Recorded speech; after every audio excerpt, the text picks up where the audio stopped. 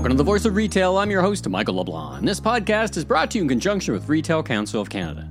On this special episode, I'm thrilled to be sharing an excerpt from the most popular Remarkable Retail podcast of our third season, in fact, of our entire series, where my podcast partner and best-selling author Steve Dennis and I wrapped up Season 3 with the formidable, irrepressible, and always provocative Scott Galloway.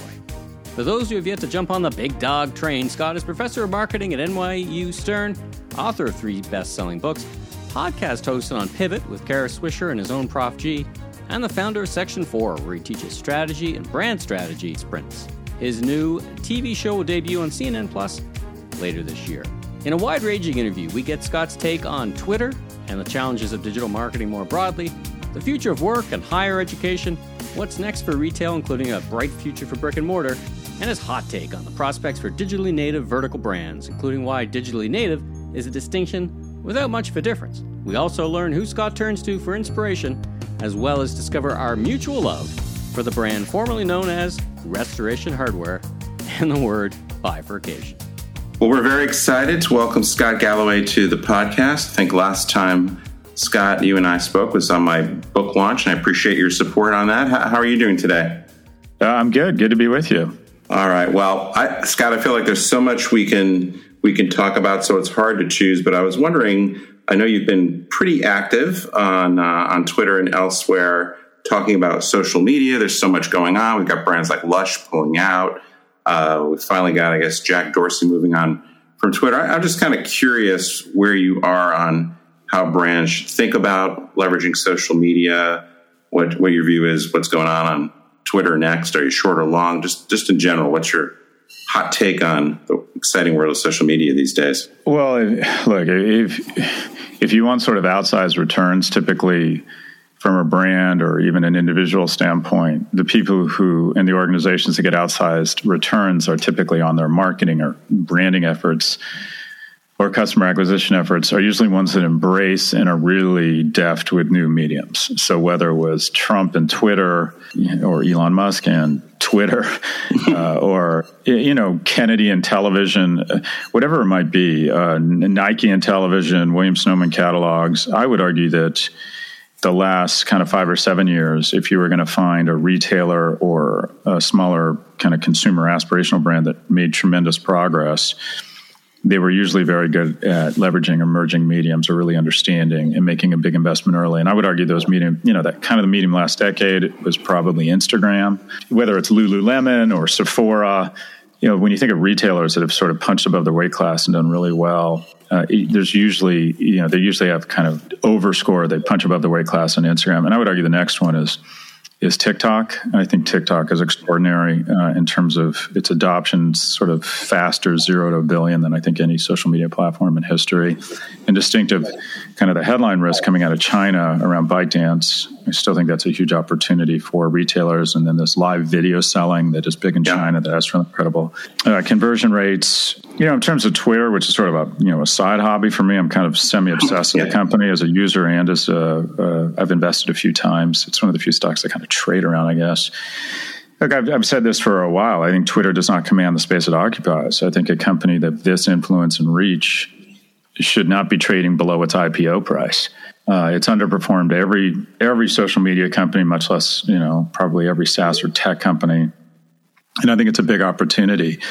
But I just don't meet with retailers or brands that say, oh, we need to spend more on Twitter. It just, you talk about it. But so I think Twitter is remarkably under-monetized. In terms of how it impacts retailers, though, I'm not sure. I don't even think Twitter's really in the conversation for most brands and retailers. I think it's an afterthought. I'm curious, just before we move off of social media, are there any brands or personalities that you think are kind of lurking beneath the surface that you're following because they're doing interesting things that haven't quite gotten that reach or engagement yet, and maybe folks should be looking at for some ideas? That's a really generous question. I wish I had better answers. So, do you know who Jessica Yellen, News Not Noise? She does this kind of a rundown of the day's news, and she tries to kind of call balls and strikes. And she does it on Instagram. And I find the format and her voice is so outstanding. I think it's a fantastic news and media property. I really I think they do a great job. I'm biased. I'm an enormous fan of CNN. I get their CNN kind of 5 things emails in the morning. I really enjoy CNN. I'm watching less CNBC. I don't know. And then but I don't have what I'd call people. A lot of times I kind of come up with a better app. People ask me where I get my ideas or influence. And it's kind of, I get a lot of it from Twitter. I think Twitter does a pretty good job of having stuff bubble up. And I'm also really fortunate. I have a group of kids, or I call them kids, young men and women who forward me notes on almost everything I do with interesting articles and data. But I wouldn't say I have like a secret weapon, like, oh, follow this guy or gal. There's a bunch of people who are really inspiring. I think Ben Thompson at Stratechery does an amazing job, is incredibly prolific around technology. I love Bob Lefsetz. He's actually a music industry guy, but I just find he's such a clear blue flame thinker. I love the way he talks about stuff. But in terms of retail, Steve, I follow some of your stuff. As a professor, I follow out of Carl at McGill up north, who I think you know as well, Stephen. I don't know. It feels like there aren't a ton of thought leaders given what a big industry it is. Put that on the New Year's resolutions. There you go. Get on it. There you go. Scott, we may or may not be at this tail end of the COVID era. It feels like the goalposts keep moving a bit, but we're kind of making progress. We're almost exactly, if not exactly, a year away or a year out from post-corona, from crisis to opportunity, your book. As you reflect on the past year, has it changed or modified, or what you've observed? Do you have anything to add to your earlier observations? How do you think customers have changed, and how are you continuing to think about that? Well, COVID's sort of enduring feature will be as an accelerant more than a change agent. If you look at the majority of real changes, it's just taken existing trends and accelerated them a decade, or dramatically increased the slope of that trajectory. So I just got off my podcast at Pivot. We were interviewing 2 people about remote work. And I think the office industrial complex will never be the same. I think we've gotten really good at figuring out a way to rent our human capital to organizations remotely. And we start at this notion that, it must be a reduction in productivity. I think when you take the 10 hours a week of commuting that a lot of people endure, and the amount of time you spend getting ready, and the cost to put you in this amalgam of steel, glass, and asbestos known as an office, I just think there's just so much additional resources and productivity that we start from, even if you're less productive, not bumping off of people. So I think there's a permanent destruction. Some things are permanently altered. I think the shift to remote work is a structural shift, not a cyclical one. I think malls, movie theaters were all weakening. There is a consolidation in retail, and that is once the rains return and there's a culling of the herd, there's more foliage for the surviving elephants. And you're seeing a dramatic reshaping of the retail landscape where it's very difficult for even smaller franchisees of big brands to survive. There's consolidation because you got to be able to make the requisite tech investments. You got to make the requisite changes in format and supply chain. I'm on the board of Panera, and it just strikes me how much where our focus has been is, all right, you think of a traditional cafe, but how do we figure out a way to configure it such that it's easy to pick up and never get out of your car, or come into the buy online, pick up in store, or smaller footprint, or temporary stores in high density areas. It's just all around supply chain and reconfiguration of the supply chain and technology. Over 50% of our orders now are digital. And when you think about it, the majority of restaurants just can't make those sorts of investments. They just don't have the skills, they don't have the capital. So I think you're going to see, and it's not a good thing. I think you're going to see further consolidation, but retail the last 20 years has generally speaking been just a really shitty place to work or invest unless you work for Amazon. And we have these well-publicized examples of the few winners, whether it's Restoration Hardware or Lululemon. But generally speaking, if you took Amazon out of every ETF that tracks retail stocks, it's just been a terrible place to work or invest, because we have one retailer that's now worth more than probably all of, the majority of retail in Europe combined. And that's the behemoth out of Seattle. So I wonder, though, if there's an opportunity coming out of this. I'm just trying to relate it to retail, and that is, I was on the board of Urban Outfitters. Now I'm on the board, as I mentioned, of Panera. I think a lot about retail. I've kind of cursed to it. I enjoy it. I think it's a tremendous opportunity to open stores, because for the first time in probably 3 decades, power or leverage has swung back from the landlord to the tenant. Mm-hmm. And for the first time I'm seeing, first time in my career in retail, I'm seeing percentage of revenue deals from tier A tenants. So who never would have previously even considered that type of arrangement. And the thing about retail that's so dangerous as it relates to leases is that if you screw up and you pick the wrong location, it's a 10-year weeping sore of cash. And because landlords had so much leverage, like, no, you got to sign up for 10 years. You got to enter into a contract that says you'll pay us this much every month for 10 years. And then you find it doesn't work after 3 months. You're like, okay, we've got 9 3/4 years of this liability. Right. And so percentage of revenue is this huge swing back and leverage to the tenant. So what I see is I see opportunity in bricks. I mean, you have to be multi-channel. It's difficult to get above a certain revenue level without offering access to multiple channels.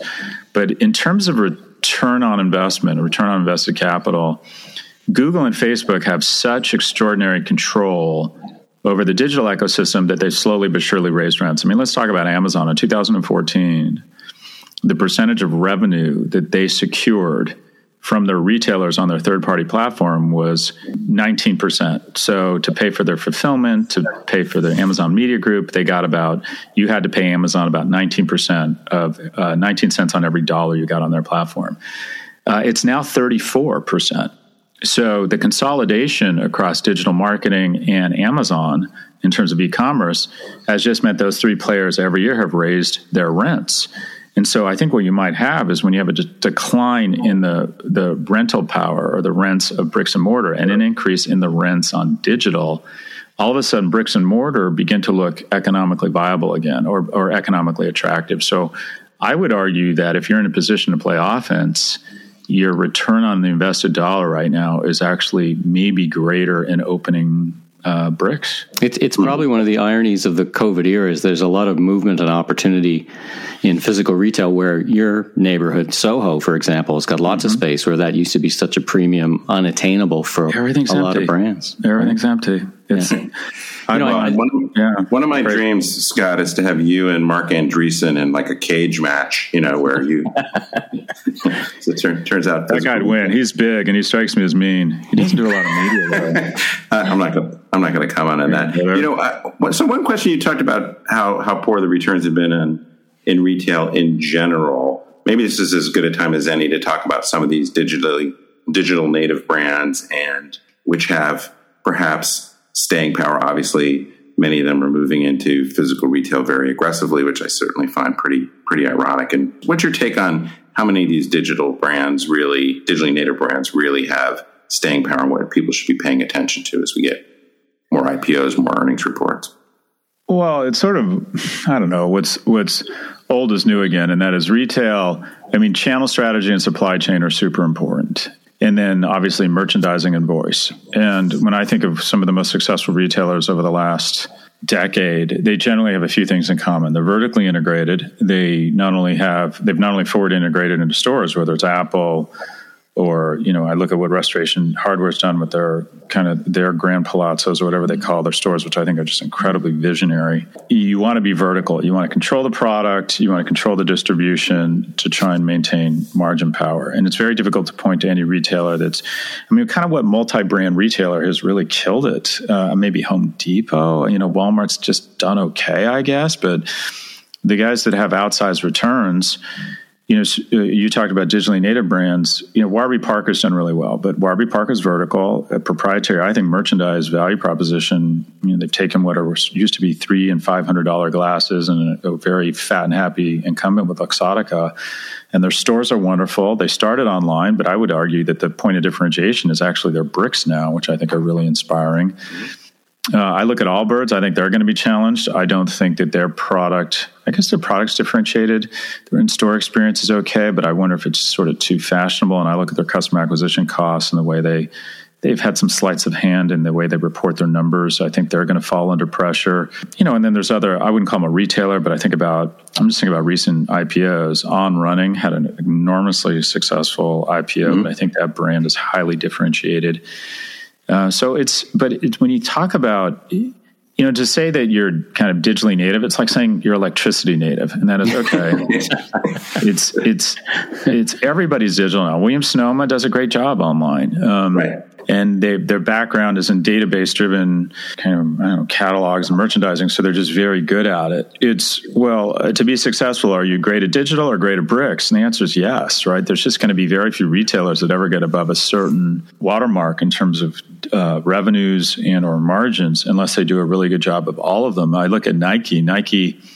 I've consulted to Nike and Samsung for the last decade, and I said the same thing to them every year. You got to go vertical. You got to have a greater percentage of your sales controlled in a brand aspirational environment. Nike listened, Samsung did not.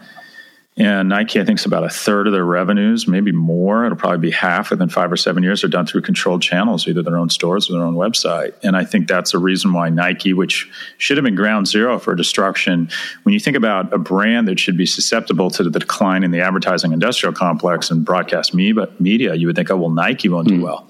Nike's done really well. They've absolutely skated to where the puck was headed and invested more in vertical, whereas I would argue Samsung is going to have difficult time supporting its margins when they have a guy named Roy from Verizon, pushing their product. It's just so. Look, long-winded way of saying verticalization, multi-channel. I don't think I'm saying anything you guys don't get or understand. There's been some recent retail IPOs. I think people always try and position retail as tech such that they get a bigger multiple. But it kind of is the same thing, right? It's supply chain, it's great merchandising, embracing new mediums. But I think On Running, which is the most successful of them, I think, in terms of IPO, they've just done a great job with product and merchandising and voice. So that's not really changing. I mean, one of the most successful retailers of the last decade, Restoration Hardware, the CEO there is not a Luddite. He appreciates technology, but he's a merchant. And I just walk into those stores and I look around and I'm just fucking inspired. I want to buy everything and I want to stay there for lunch. And it's just, you just think, wow, this wasn't, and it's not, technology is important. I don't know what's going behind the scenes in terms of supply chain, but it feels like we're bifurcating into Amazon and then inspiring. It's like, okay, if it's multi-brand and if it's getting something to me within 48 hours and convenience and selection, Amazon kind of 50 cents on the dollar digitally. Efficiency or experience, right? It's a bifurcation. I think we owe Steve now a couple of nickels because this bifurcation thing. You get a small fee every time somebody says bifurcation. Is that your term? Or an angel gets your experience? I don't know. That makes sense. Scott, quick last question. I know we're tight on time. Your strategy sprints have been getting rave reviews. I know Carl Boutet, who you mentioned, did that. Yeah. I recommended it to one of my clients. Is that the future of business education beyond, notwithstanding the fact you're an NYC Stern prof? How do you see the future of education, and will employers acknowledge and start to recognize that as legitimate versus traditional kind of university college choices and creds? Well, thanks. That's a generous question. So my online ed startup, Section 4, we're basically trying to take elite business school classes and make them more accessible, $700 or instead of $7,000, and 2 or 3 weeks instead of 12 weeks, no admissions process. And we're a mission-driven organization. If you can't afford to take a course and you want to, we have this very rigorous scholarship process where you send us an email saying you can't afford it, and we let you take it. There's going to be an unbundling of universities. They have created artificial scarcity by creating ridiculously, this rejectionist culture where they take pride in turning away 90% of their applicants. We have priced ourselves not out of the market, but I believe one of the greatest destructions in prosperity across the middle class has been the unrelenting inflation over the last 40 years of higher education. I think there's just a ton of opportunity, whether it's Google certificates or what we're doing at Section 4 or edX or 2U. These companies are doing great work. And I think it's going to place a lot of the schools under pressure. The elite schools will be fine because they can sort of arbitrage their degrees. So they partner with companies and they say, hey, get a degree to be a chief digital officer and you can put it on LinkedIn and we'll charge you $25,000. And there's a large market. It's 90 points of gross margin. They get 40 points to the online company who's better at acquiring people online. But they're basically kind of arbitraging or milking the brand equity of their great brands. I think there's a ton of opportunity, and we're already seeing it. More money was raised for edtech startups in the last quarter than in all of 2020, and 2020 was a record year. So you're going to see huge pressure, not placed on so much the elite schools, but the second-tier schools that we're charging an elite price because we're a corrupt cartel. We raise prices in lockstep. And you're going to see, the mother of all chins is waiting for fists of stone is higher ed, where we have raised tuition 1,400% in the last 30 years. And, in higher ed, generally speaking, as administrators and faculty, we ask ourselves the same question every day. How do we increase our compensation while reducing our accountability? And we've managed to do that with this rejectionist culture where we think we're Birkin bags, not public servants. It's very unhealthy for society. And cloak ourselves in nobility and self-aggrandizement and arrogance that results in a lack of access to education, where the elite schools, which are still very powerful, are kind of enforcers of the caste system. And we bring in two cohorts. The children of rich kids, you're 77 times more likely to get into an elite university if you're from a top 1% income earning household. 34 of the top 100 schools have more people in the top 1% than the bottom 60. And then the second cohort is what I affectionately refer to as the freakishly remarkable. And if by the time you're 17, you're captain of your lacrosse team and have built wells in Africa and have a patent on a vaccine, congratulations, welcome to Harvard. But I can prove to each of us mathematically that 99% of our children are not in the top 1%. And so... Wait, can you go over that again? You had me and then you lost me. Well, my point... you're being funny. As a Harvard-educated... Trying to be, as a Harvard-educated. There you go. Look, I think this is a big deal. This is a kind of a personal thing for me. And when I applied to UCLA, the admissions rate was 74%. Now it's 12%. So the reason I'm here speaking to you guys is because higher ed used to be seen as a chance to turn unremarkable people and give them unremarkable opportunities. Now it's how do we identify the rich or the freakishly remarkable and turn them into billionaires? So I hope that, couldn't happen to a nicer group of people. I hope that higher ed, its current institution, is kicked in the nuts over and over for the next 10 years at the hands of startups. And also some universities, I'm being a bit reductive here, some universities, including the University of California, have not lost the script. They've committed to expanding their freshman seats by 20,000 students over the next decade.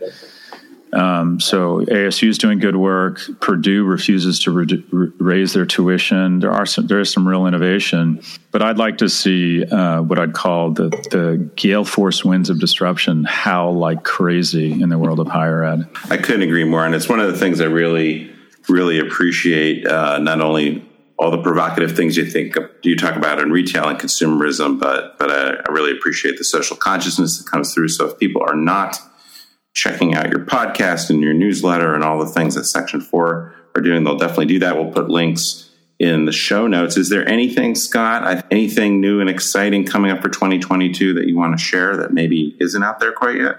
I'm writing another book called America in 100 Charts, and I'm trying to find what I think are the 100 most interesting charts that kind of depict where America is and where it's headed. So I'm excited about that. I got my show on CNN Plus starting in March. So I got a lot going on. And a new doggo. How's the dog? That's right. The Great Dane. The Dane. She's great. It's a joy. It's we have the little one, Gangster, and we have the big one. It sounds obvious, but I didn't realize how big this Great Dane would get. How big it would get. But it's a joy. Do you guys have dogs? Yeah, I got a Rottweiler German Shepherd combo, which is basically smarter than I am, with way more energy. So it's a blast. It's a blast. We're on a similar journey. I got the dog about the same time you did. I think I need to get a dog. My wife got the dog in the divorce, so I got a little work to do there. It really is. I'm fascinated. I'm super into dogs. I'm just fascinated about the relationship between humans and beasts, and it's one of the most, maybe this is a negative statement on my life, but it's one of the most rewarding things in my life. I just absolutely love having dogs. I think it's hugely rewarding. We'll wrap out now. Scott, I know you're obviously a super busy guy doing a lot of interesting things. Thanks so much for making the time to spend a few minutes with us, and hope you have a good holiday season, and we'll look forward to everything you're doing next year. Michael and Steve, thanks so much, and congrats on the pod. Thanks for tuning into this special episode of The Voice of Retail. If you haven't already, be sure and click and subscribe on your favorite podcast platform so new episodes will land automatically twice a week. And check out my other retail industry media properties, the Remarkable Retail Podcast, Conversations with Commerce Next podcast, and the Food Professor podcast with Dr. Sylvain Charlebois. Last but not least, if you're into barbecue, check out my all-new YouTube barbecue show, Last Request Barbecue, with new episodes each and every week. I'm your host, Michael LeBlanc, president of M.E. LeBlanc Company and Maven Media.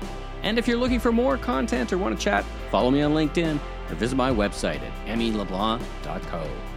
Have a safe week, everyone.